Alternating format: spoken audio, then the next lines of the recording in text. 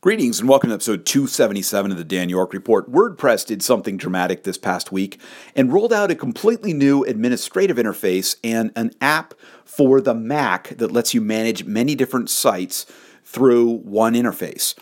Now, I am told through articles here that there will also be a Windows and Linux version of this app coming at some point, but today it's on the Mac on this.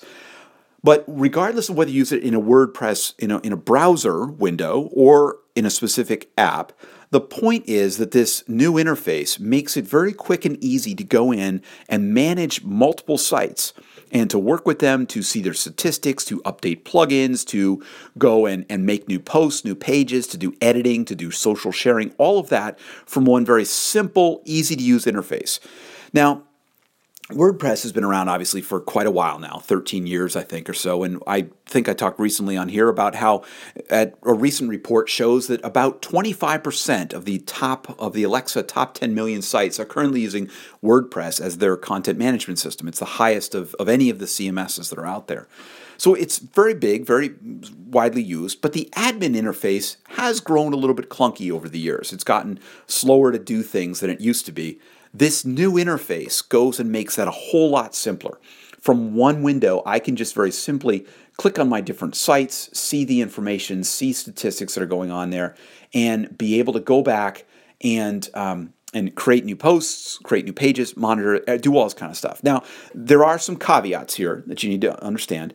This works with either the WordPress.com hosted service, which is run by Automatic, the company behind WordPress, and is a place where millions of people host their own blogs, websites, other things there, all running WordPress. Or it will work with self-hosted sites, which means you've downloaded the WordPress software and uploaded it to a hosting provider, or you've used a hosting provider that already installs WordPress for you, or whatever it may be. If you're using self-hosted sites that use the Jetpack plugin, which it comes from Automatic and gives you all sorts of the goodness that happens at WordPress.com.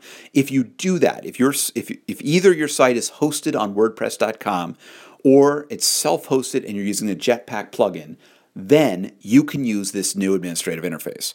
Now, as it happens, I do that. I have a number of sites running on my own server that, not my own server, with a hosting provider where I've installed WordPress, do all that kind of things there.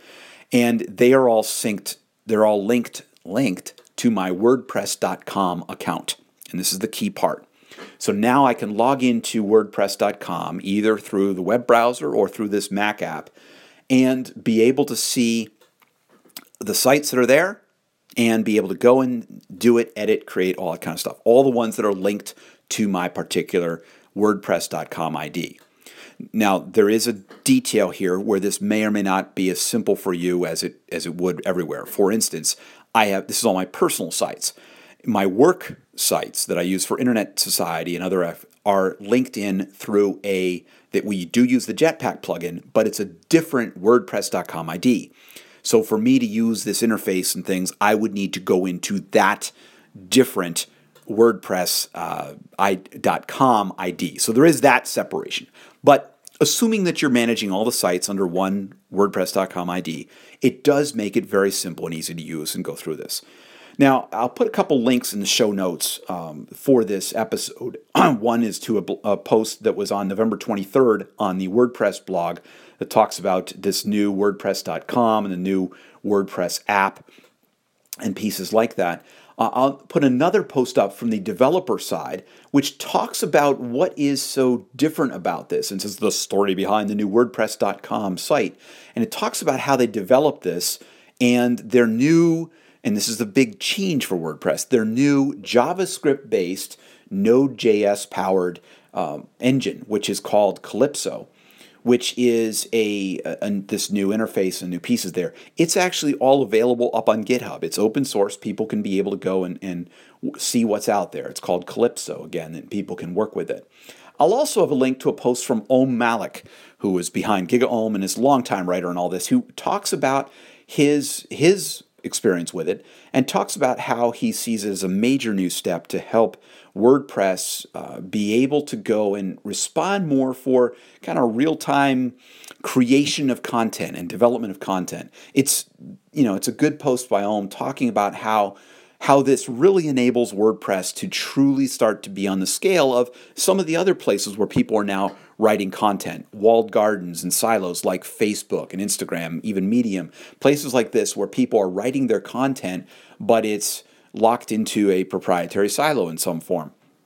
So it's great to see. I'm looking forward to using it more. I've started to work with it here for my own different pieces around this. I'm looking forward to seeing how this enables even more people to be using WordPress and similar systems like that. I'd love to hear your comments. Have you started to use it? What do you think about it? Do you like the new interface? Do you want to stick with the old one? Do you like the ability to work across multiple sites? What do you think about it? We'll be curious. Leave your comments here at soundcloud.com/DanYork or anywhere this is left on social media. And you can find more of my audio and writing at danyork.me. Thanks for listening. Bye for now.